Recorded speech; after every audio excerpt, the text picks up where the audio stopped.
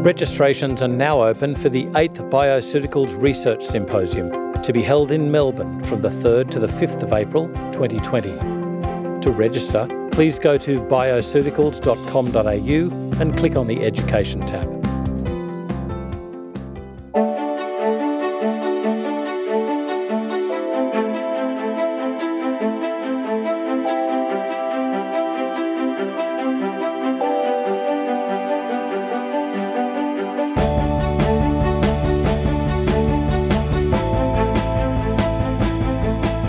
This is FX Medicine. I'm Andrew Whitfield Cook. Amy Skilton is a qualified naturopath, nutritionist, medical herbalist and aesthetician. She's been in clinical practice for more than 16 years and worked concurrently for the Bioceuticals technical team for 13 years as a presenter, educator and writer. She specialises in several areas of integrative medicine, including women's health and hormones, natural fertility and healthy child development, gut restoration, as well as her favourite subject, skin health. Author of the book Clear Skin Secrets, Amy's a truly holistic skin specialist who helps women struggling with acne achieve healthy, clear, beautiful, vibrant skin, naturally. Amy is the founder of whatthenaturopathsaid.com and theclearskincoach.com. And you can also connect with her on Facebook, Twitter and LinkedIn. Welcome back to FX Medicine, Amy. How are you going? Thanks, Andrew. It's a pleasure to be here, and I'm great. Thank you. Well, I'm surprising you're great, seeing as what you've been through. You gave a rousing lecture at the Australasian Society of Building Biologists 2018 conference, not the least of which I was perturbed doesn't cut it. I was disgusted in the building quality. You've been through the ringer.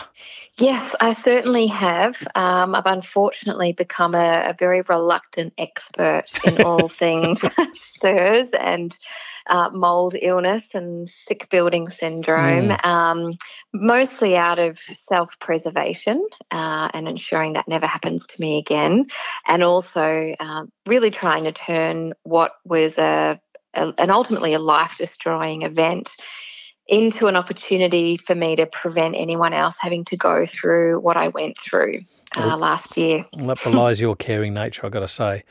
So today we're going to be talking about histamine intolerance. Yes. What is it? That's a great question. Histamine intolerance is a term that is used to describe really a collection of experiences someone will have as a result of a disequilibrium of histamine in the body, whereby there is either a buildup of histamine or perhaps an overexposure of histamine or an overproduction, and or a reduction in the capacity for them to break histamine down and clear it out of the body. And it's certainly, I guess, a term that is becoming more and more widely known, I think in part because it's becoming a more common experience for people as well. But what I want to, I guess, say from the outset is it's one of those things that is used to describe experiences and observations, but unfortunately it's being used, I think, in sort of the general sense as a way to describe it as a condition or a disease. And so I hear people say, oh, I have histamine intolerance, or, an extreme presentation of it is mast cell activation syndrome. So right. I have MCAS. No, actually, that you don't. You have a condition underneath that is causing that to be apparent, and for you to have this experience. And I guess if it sounds like I'm standing on a soapbox here, I just realised it's coming out of my mouth like a bit of a rant.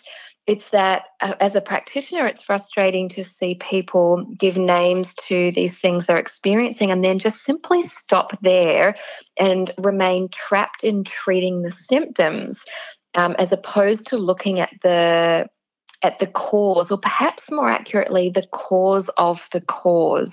Their symptoms are being caused by an issue with histamine, sure, but what is causing the histamine issue, I think, is a much more pressing question that needs answering.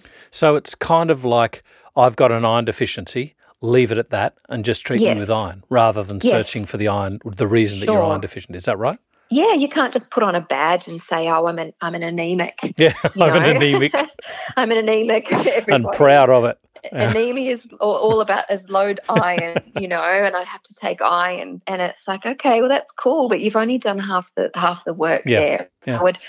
I'm saying this because for the practitioners that are listening, any of your patients that are, who have, in air quotes, histamine intolerance or MCAS, there's something underneath that is causing that, and you really need to be looking deeper as to what's going on underneath the surface. So when you're talking about histamine, most of us think about histamine being an immune reactive sort of complex, especially with allergies, the mast cell degranulation, and you get a sneeze, you get the itching eyes and the pruritus and the erythema, that sort of thing.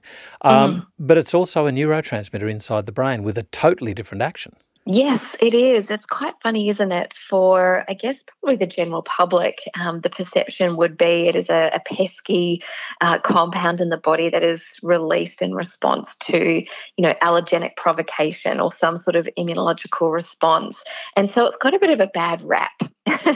But, histamine is actually vital for alertness and learning and cognition, and it's part of the sleep-wake cycle and plays numerous roles in the brain as a neurotransmitter and as a chemical messenger throughout the body, actually regulating blood flow as well.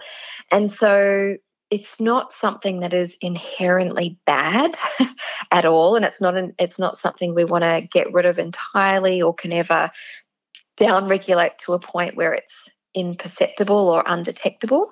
So certainly an appropriate level is required for healthy functioning. But the issue becomes apparent when the body is either not clearing it efficiently, and there's a number of reasons that can happen, or there is an excess of histamine production in response to something, usually from the environment, although not always.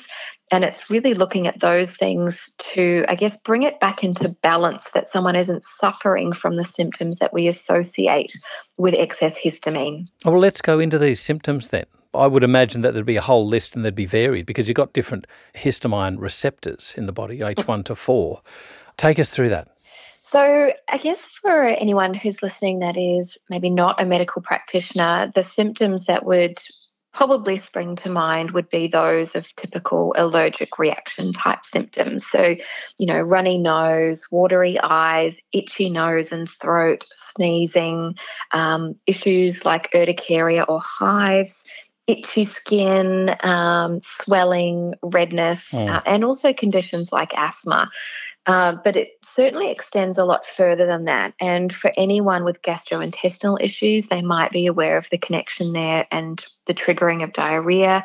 For those who suffer from migraines, there's a connection with histamine there as well. But it actually is full system-wide because we do, as you mentioned, have 4 classes of receptors, and these are located in different organs and tissues. So our H1 receptors are found in smooth muscle and endothelial cells, and these affect blood vessels and skin. And so medications like Benadryl or Claritine can certainly block the activity of these particular receptors. And these are the ones that we're really are aiming at when it comes to things like hay fever, for example. But further to that, we have H2 receptors in the intestinal tract. And so these can, when they are stimulated, they control acid secretion and also right through to abdominal pain and nausea. They also have a role with the heart rate as well via the vagus nerve there. Then we've got H3 receptors, which are found in the central nervous system. And I guess this is where the histamine's role as a neurotransmitter comes into play, because this is where it connects into impact nerves, our sleep, our appetite and behaviour. Just to give you one example, in anorexic patients, they have much higher levels of histamine, and this can actually downregulate appetite, make them feel not hungry at all.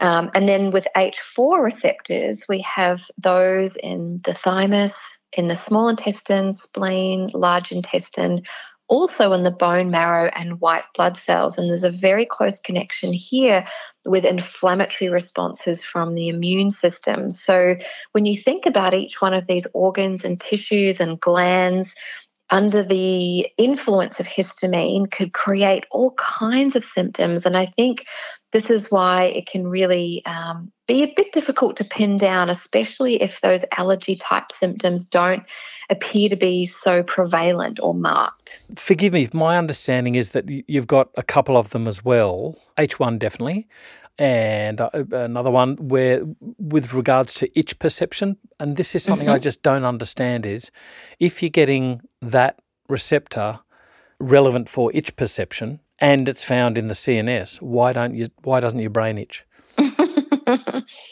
Well, our brain is missing a number of those sensory nerves. And so there isn't pain and there isn't itchiness to be detected by the brain. And thank goodness for that, because it'd be quite difficult to scratch, right? You know, I've often thought actually about the sensation of itch. Like, it's a weird thing. We don't like it, but I'm just wondering if it's sort of this primordial evolutionary way of getting rid of a noxious agent through the skin by scratching and causing breakage of the skin, leaking of fluid, which will hopefully carry that antigen away from you. Yeah, well, I think that would absolutely be part of it. Not to mention that the physical sensations on our external organ, that is the skin, are designed to draw us our attention to something that is bothering us. So, you know, if you are starting to scratch at something, naturally you might be prompted to wash that area or apply something soothing to it to calm it down.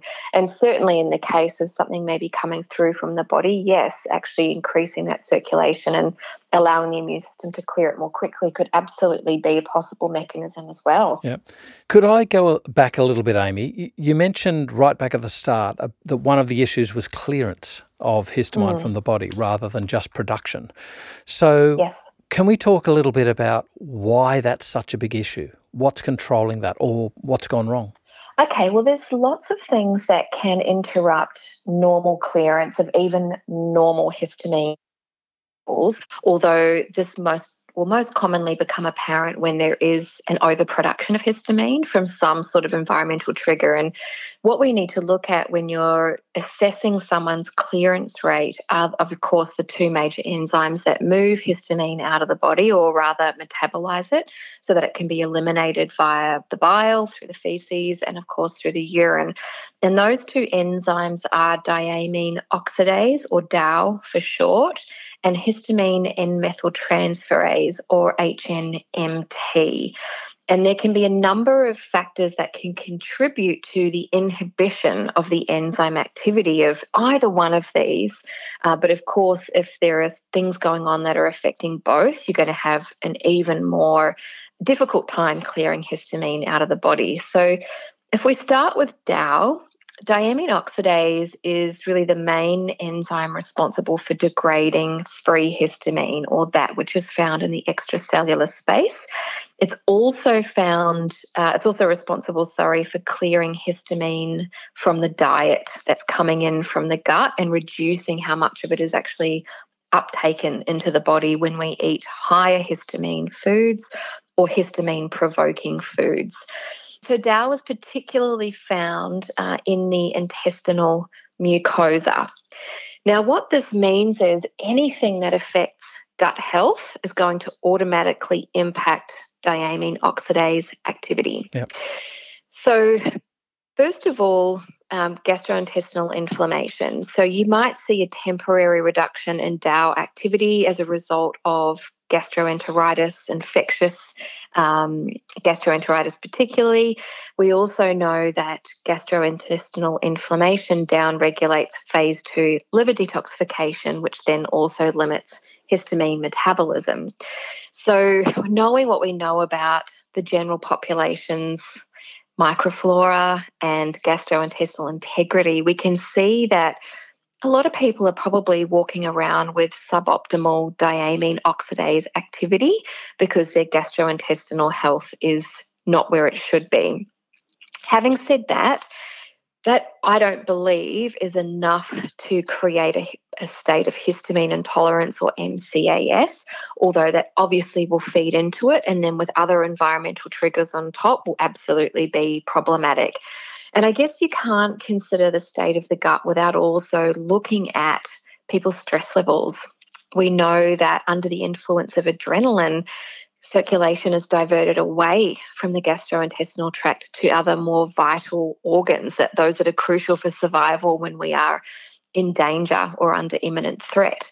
Now, most of us aren't, walking down, King Street in the city being chased by a tiger. And, so we're not having these extreme experiences of adrenaline and then clearing it and going back to a parasympathetic nervous system state. Most people are walking around with some degree or another of a sympathetic nervous system activation, and therefore our digestive system is already compromised as a result, which means gut inflammation, low DAO activity, and a downregulation of phase 2 detox in the liver as well. So there's that. So you can already see there that most people will have some element in their lifestyle that is already down-regulating DAO activity. But when we add into that nutrient deficiencies, diamine oxidase requires vitamin C, B6, B12, iron, and copper to function properly. We touched on anemia just before. Iron deficiency is particularly common in women. Mm-hmm. And of course, women on the pill will also be deficient in vitamin C, B6, and B12. And so we start to see the odds stacked against someone nutrient repletion as well. But if you layer on top of that medications that affect the production of diamine oxidase, we can also see issues being, stacked on top of those other factors. So alcohol, antibiotics, non-steroidal anti-inflammatory drugs, certain antidepressants, antihistamines also ironically downregulate diamine oxidase, which is designed to clear histamine, which I find quite bizarre. That's the perfect drug. Yeah, treat a symptom and make you need it more often. Yes, which could also account for that rebound histamine response when you come off antihistamine drugs, and also certain anti-arrhythmic medications and immune modulators. So there's a lot going on there, which would impact diamine oxidase. But that's just really one part of the equation, because you've also got its teammate, histamine N-methyltransferase, or HNMT. And HNMT inactivates histamine via a different method, and it does that in the intracellular space. And so it's expressed in many human tissues, but the highest levels are found in the liver and kidneys, which makes sense, are major detoxification organs, but also in the bronchi and trachea, so those incoming food pipe, windpipe areas where, of course, provocative antigens would present very easily and could very easily trigger histamine when the immune system is unhappy with what's coming in.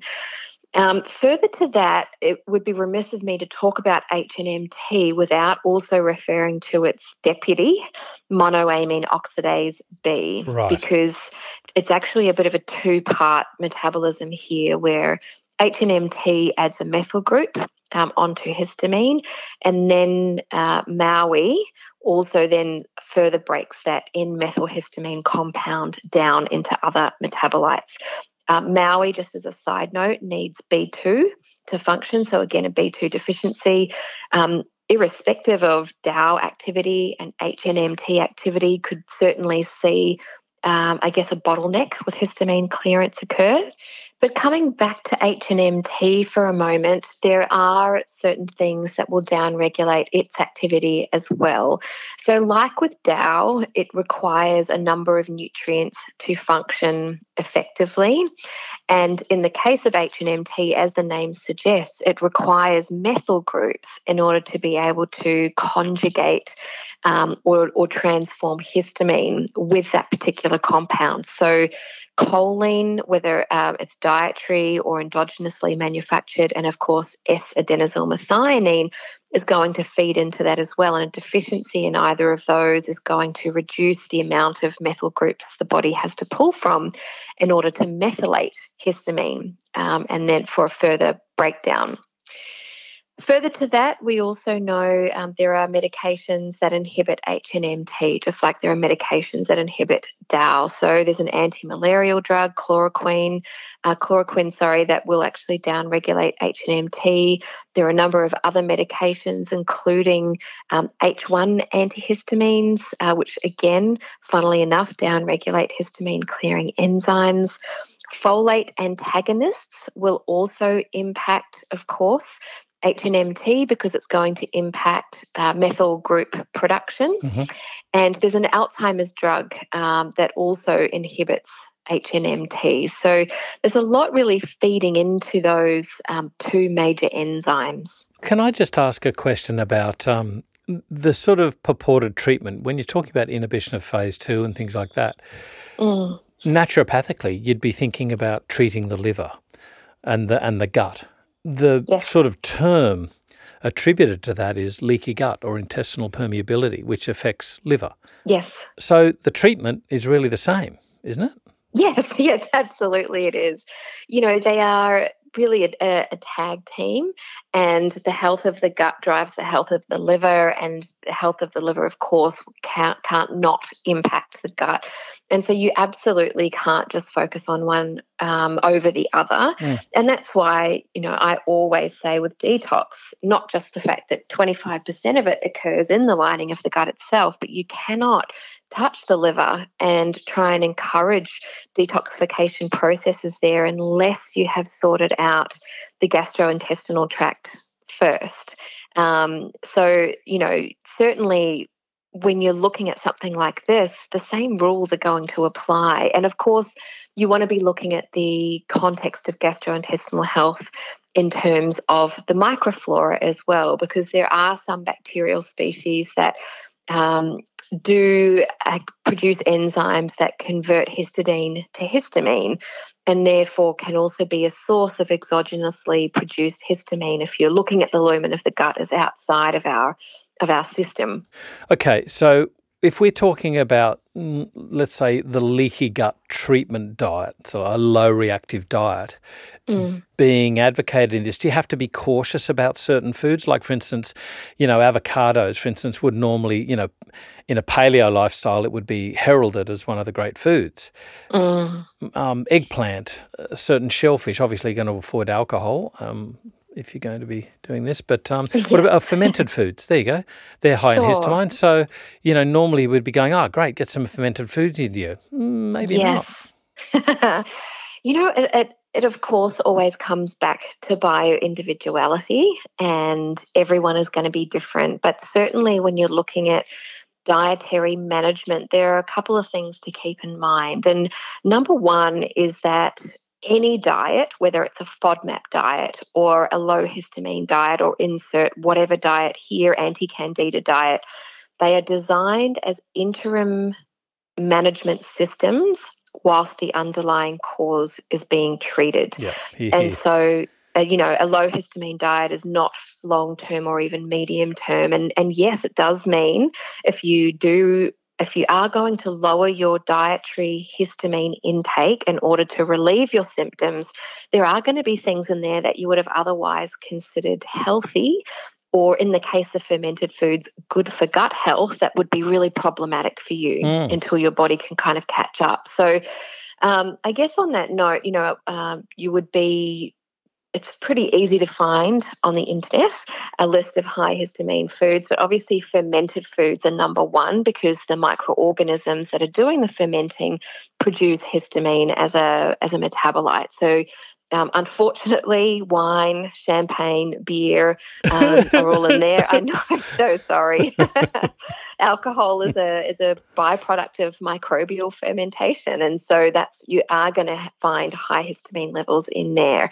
Other fermented foods like vinegar and sauerkraut and soy and kombucha can also be problematic, but so too can things like cured meats, soured foods, which have had some fermentation occur, dried fruits, aged cheeses, certain nuts and vegetables, like you mentioned, avocado, eggplant, spinach and tomato, smoked fish, and also certain species of fresh fish as well. And, of course, processed foods of all types tend to be an issue because preservatives tend to be high in histamine. So as you are supporting your body to clear histamine more effectively and you're looking for the underlying causes, yes, reducing these things can certainly help to just take a bit of a load off the body. The other things to be mindful of, there are foods that don't actually contain histamine itself, but can inhibit the action of diamine oxidase. And because diamine oxidase is the enzyme in the gut wall that is designed to really transform histamine from foods coming in from the diet, it's going to be a problem. So, look, alcohol also falls into that category, but so does cow's milk and pineapple and shellfish and strawberries and tea, green tea and black tea. Right. And so these things, whilst they're not high histamine foods themselves, and some of them don't even contain any histamine at all, they do inhibit DAO's function, and they're therefore the ability of the body to clear histamine that way. Is there therefore a histamine intolerance diet, dare I say the term? Yeah, look, there is. There absolutely is. And a quick Google will find lots of recipes for low histamine foods and meals and obviously a list of things to avoid. But it is important to be mindful that it is for a temporary purpose while you're dealing with what's underneath. Having said that, there are also things that can help increase the activity of diamine oxidase.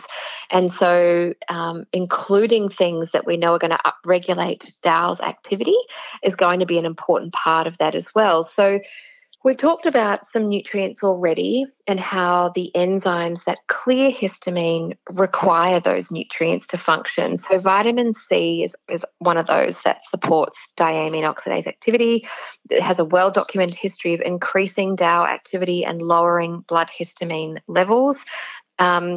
Copper and zinc, interestingly enough, also have a relationship with DAO, and we know that insufficient levels of either of those decrease DAO activity. Now, it is far more common to have a zinc deficiency and, in turn, a copper excess than a copper deficiency, although I'm mentioning both because that isn't always the case. Magnesium, interestingly enough, has a relationship with DAO activity as well, and animal studies found that a deficiency decreased the enzyme activity, and increasing magnesium levels ramped it back up. But further to that, there's a relationship there with fibre. In particular, one human study found that galactomannan significantly increased serum diamine oxidase activity, and this may be because of the way it helped, clear metabolites through the gut, maybe through the feeding of microflora. And maybe as a result of feeding the microflora, there were more microbial metabolites produced that improved gut health. Currently, the mechanism of action is not understood, but there was definitely a relationship there. And also long-chain fatty acid intake, so things like olive oil, also significantally increased diamine oxidase activity in a dose-dependent manner also, for that matter. So there are certain things you can be, increasing in your diet. They're going to really just ensure that those enzymes have got sufficient nutritional repletion to function properly. Therapy-wise, if you're thinking about these galactomannans, do you have purified galactomannans, or do you use, like fenugreek tea or guar gum or stuff like that? Well, certainly in this particular study, they used 7 grams a day of pure galactomannan. But Right, so I think, purified. yeah, but I think if you're using herbs or food sources of galactomannan, albeit probably not at the same level, you are going to be just offering your body just another element in order to be able to function optimally. And I guess bringing it back to the underlying cause, no one has a histamine intolerance because of a galactomannan deficiency. And so it's not a secret pill that everyone needs to rush out and find. Yeah, it's a tool. But it's a tool, absolutely, it's a tool. And I guess when you look at how is it helping, what is its mechanism of action, you kind of circle back around to the role of a good healthy gut is required for good healthy diamine oxidase activity. And that's why you also see low DAO function with leaky gut, Crohn's disease, IBS, ulcerative colitis, celiac disease, non-celiac gluten intolerance, and of course any form of dysbiosis, especially SIBO. And so if those things are going on, then obviously we're going to have compromised DAO activity, and a low histamine diet is not going to sort that out for somebody. Can I ask a question regarding stewed apples rather than apples? Yes. Mike Ash talks about an immunomodulatory diet where he uses stewed Bramley apples. Now, I haven't looked at the equivalent in Australia, but I think it's high raffinose. And it's stewing them, and he puts cinnamon with them and things like that, and then portions them out into these little ramekins and has these throughout the day. Yeah. Hardly a low carb diet sort of thing, and yet heals the gut. Can it heal this, or do you worry about the histamine, or does stewing where do you go with this sort of dietary intervention? Look, stewed apples and the raffinose content we know to be incredibly healing to the gastrointestinal tract. And as far as the type of apples go, I think the biggest thing is just making sure they're organic, especially if that's something you're going to be having every single day. I certainly think that many people, even with histamine tolerance, would be able to tolerate this very easily. But again, everybody's different. Everybody's body burden is different. Everybody's, compromised enzyme function varies from one degree to another. And it is certainly something that I wouldn't hesitate to recommend on a regular basis, but it is something that I would get them to start off with very small amounts and sort of titrate up to that daily dose that he recommends, which isn't huge, but just to test for their own individual tolerance and see how they go. It's always, you've got to look at the risk versus benefit, how much it's going to contribute to the problem. And again, it really comes down to what is triggering the overproduction of histamine. Are there certain people who they've always been sensitive to histamine overproduction or underclearance? They've just been that sort of, do I say it's sickly? Have they I know always what you mean. Which I guess would allude to a genetic makeup, a SNP or something like that. Sure. But are these sort of people chronically unwell, or is there people who are usually robust and then some assault happens and bang, they fall? There's a few different scenarios where histamine intolerance can show up, and certainly we probably all know that kid at school we grew up with who had allergies, right? Who has constant allergies. Yeah. And certainly there are genetic polymorphisms that will impact histamine clearance. Of course, anything in the gene that codes for diamine oxidase or HNMT or monoamine oxidase production could compromise enzyme activity. And knowing what we know about the nutrients that are required for these enzymes to function, MTHFR can be an issue because then we see less methyl groups being produced, and therefore we don't have methyl groups available to metabolize histamine via HNMT. There are genes that code for vitamin C transport. If there's a polymorphism there and there's insufficient vitamin C delivery, DAO activity won't be optimal. And so for someone who's perhaps got a long history of allergy-type reactions and maybe even raised whole blood histamine, certainly that would suggest a genetic makeup whereby they have to be more vigilant with gut health and dietary intake of histamine. But for the most part, it does tend to be something that develops at some point in someone's life, usually in adulthood. And as you suggested, it's often a series of insults that occur, stress, a bout of gastro when you're on holiday in Thailand, nutrient depletion, plus alcohol and coffee consumption, and then, maybe a really bad viral, bout of some sort of viral infection. And then all of a sudden, a house of cards comes tumbling down. And so with histamine intolerance, again, it's usually not just one thing, and it's really no different to any other naturopathic approach. You're always going to look at the whole person and their whole history and see what needs to be fixed and start there. But certainly one thing that I think practitioners are beginning to become aware of, but for the most part are still overlooking, is the environmental triggers. And what I mean by that is predominantly water-damaged buildings, although I will also include EMFs in that as well. Electromagnetic frequencies, right. Gotcha. Yes. So starting with EMFs, because I think that's probably a smaller subject, we are becoming increasingly exposed to EMFs and RF or radio frequencies and dirty electricity in our homes, especially with the increasing amount of smart appliances and smart meters and smartphones that we have. So, electromagnetic fields can be created even just from wiring in the walls, and we shouldn't be charging electronic devices by our heads, i.e. cell phones and electric alarm clocks. And then we have, TVs in the bedroom now, or, the computer desk is on the other side of the wall to the bedroom where everything's plugged in, and then you've got the Wi-Fi router and cell phone towers and power lines, and we're becoming increasingly cooked by these frequencies, which are causing major immune damage. And as part of that, histamine production is being released.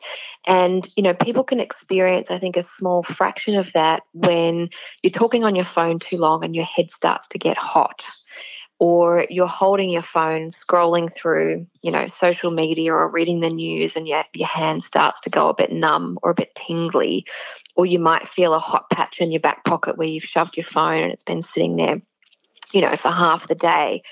And so when you think about all of these things and the cumulative effect that they have, we are constantly aggravating our immune system, affecting blood coagulation, affecting our central nervous system, degrading the blood-brain barrier, annoying the immune system. And as a result of that, we can see histamine being released.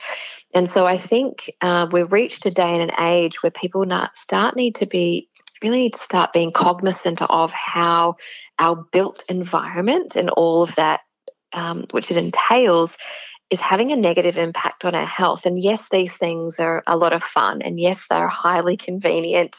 And no, I don't want to go back to living in a cave myself, but we have to really start to be very responsible and stop putting our heads in the sand and pretending that we don't know that these things are harmful to us. So there's that. But I think on a much larger and more serious scale is the sick building syndrome or the impact of water-damaged buildings. And, we mentioned this at the beginning of our podcast in the context of what I experienced last year, where I developed full-blown chronic inflammatory response syndrome. But as a subsequent consequence of CIRS, a histamine intolerance or mast cell activation syndrome is one of several, secondary side effects of the immune response. And when you look at what CIRS is, yes, there's a genetic susceptibility, but the environmental trigger is an unhealthy microbiome in the building or in the built environment. And I guess I'm saying it like that because it's not just the home that you live in, but it's the office that you work in, it's the car you drive in, and the carpet and the cushioning and the aircon, or the public transport that you catch, or the shopping mall you do, or the movie theatre that you visit on a regular basis. And what I want to say about that is a water event can encompass many different things. It could be a leaking pipe, it could be a roof leak, it could be a bath that overflowed, or a dishwasher, that has got a rubber seal that's degraded, or it can even be just high humidity and even condensation problems. And essentially, where there is water, there is life. And so in a building, a water problem doesn't just trigger mold proliferation, but it also brings to life every single microorganism in that building, every virus and bacteria, as well as fungi.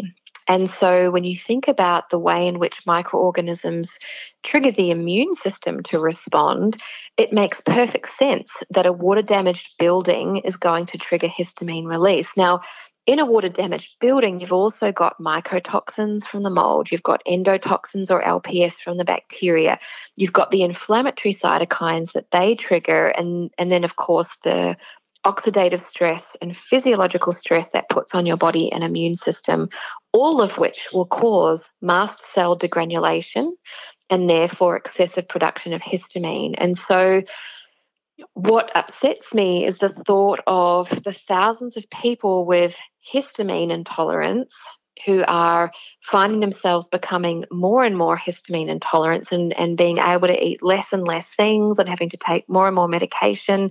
Meanwhile, they are living in an environment that is the single biggest factor that is driving their histamine production, and they don't even know it. And so a lot of people think about mold or a water-damaged building as something that's really obvious, and you can see mold growing on a wall or a ceiling. But in my experience, 80% of the time, you can't see that mold at all. It's in ceiling cavities and wall cavities. And of course, when I say mold is a proxy for all of the microorganisms in the building. And so we can't just think about the microbiome in our gut. We have to think about the microbiome of our built environment as well. Then you go down this it sort of winds back to the question about, are there people who are more sensitive? There's a slab outside our house, in one area of our house, and when it rains, I should say when it drizzles, or the first sort of rain upon a hot slab, and I can immediately smell this sort of mildew smell. Now, I don't get sick from it. I don't like it. It says, I got to prime that. But I don't get sick from it. And yet then you'll get others that will just go, oh, yeah, whatever. And then you'll get people that will just fall flat on their face. So there's this whole variety of different canaries, and different responses. Yeah. And I think there's a combination of reasons for that, and certainly genetic susceptibility, particularly as it pertains to CIRS or chronic inflammatory response syndrome, that is very much separates the canaries from the rest of the pack. But it also depends on where the mold is, the species of mold, the mycotoxins it's producing. And so I think, somewhere outside tends to be far less problematic than inside. And it also depends on the substrate that it's growing on and the source of the water and how, I guess, the supply of the water as well.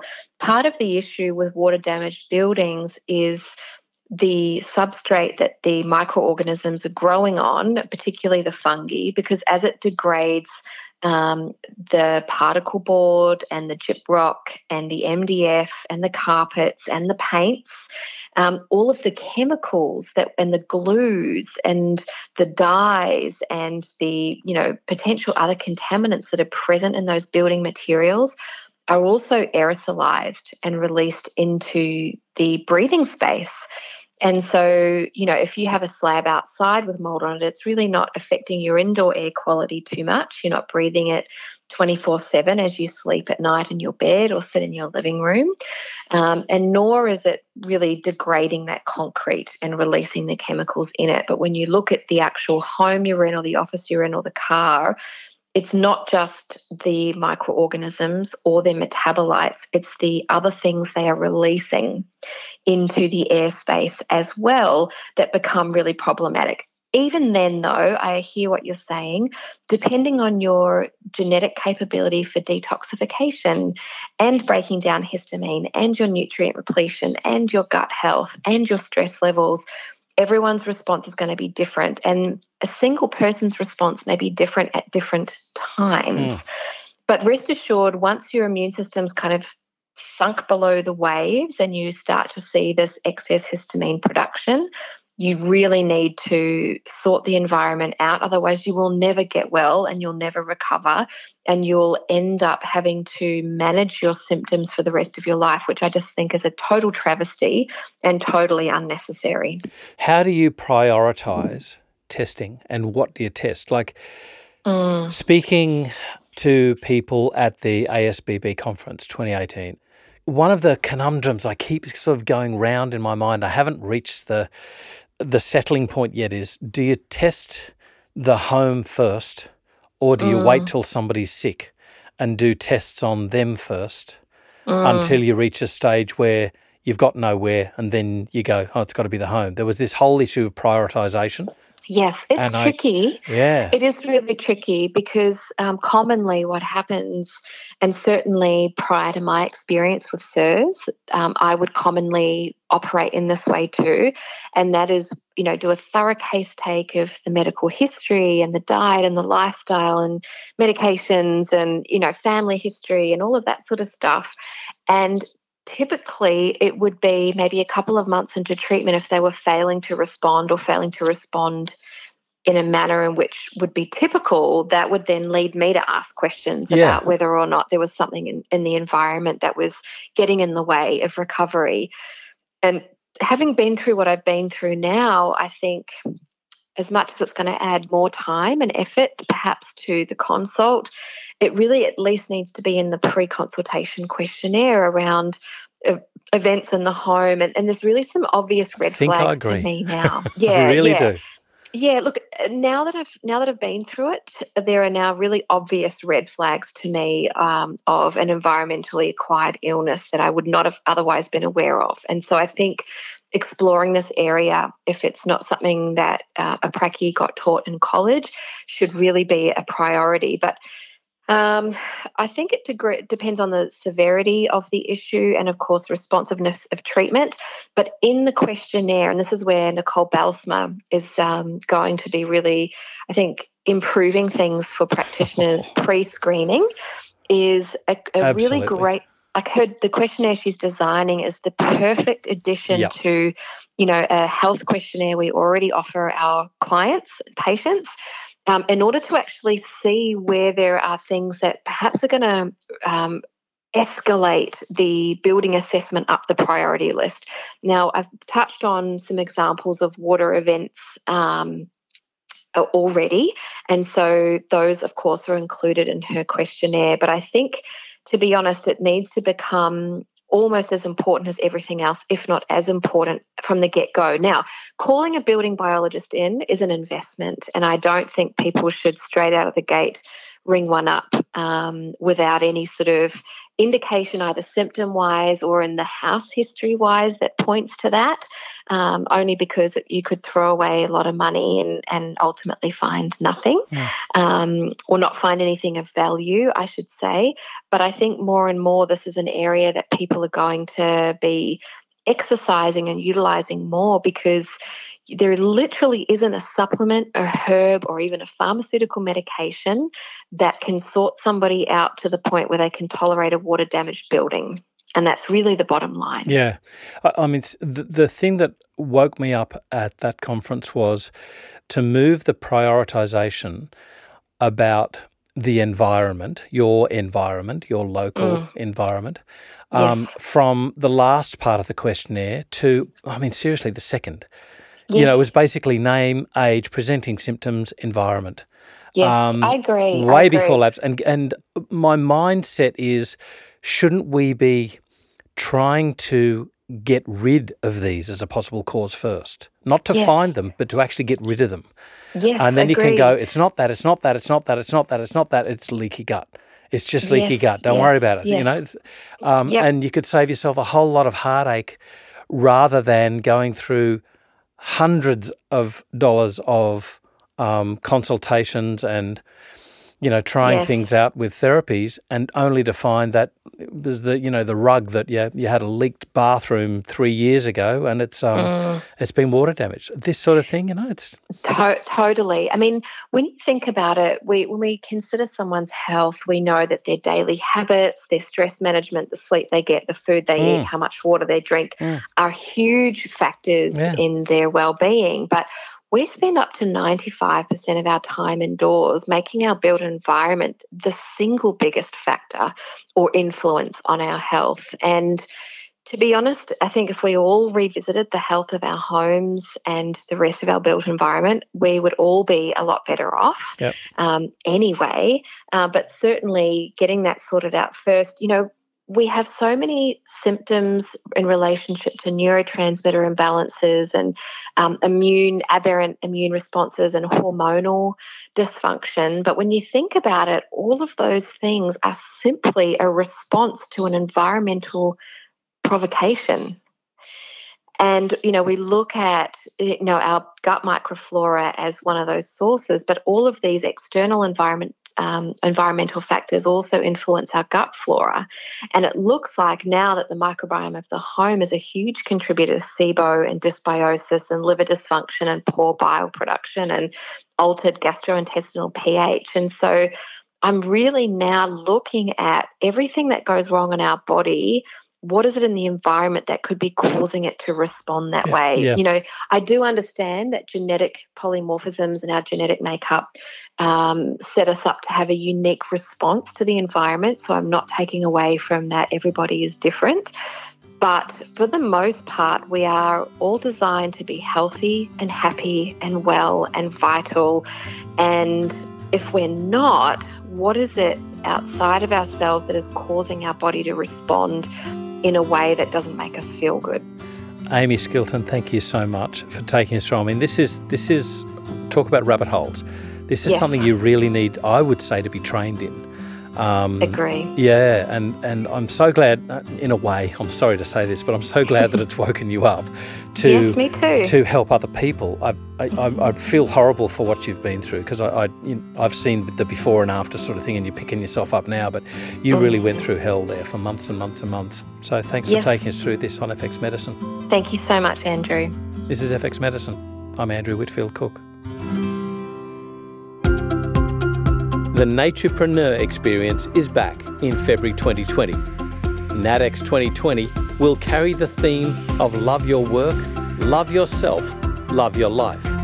Over 20 speakers will bring you the latest information on running a successful practice, including money mindset, expert consultations, passive income streams, and much, much more.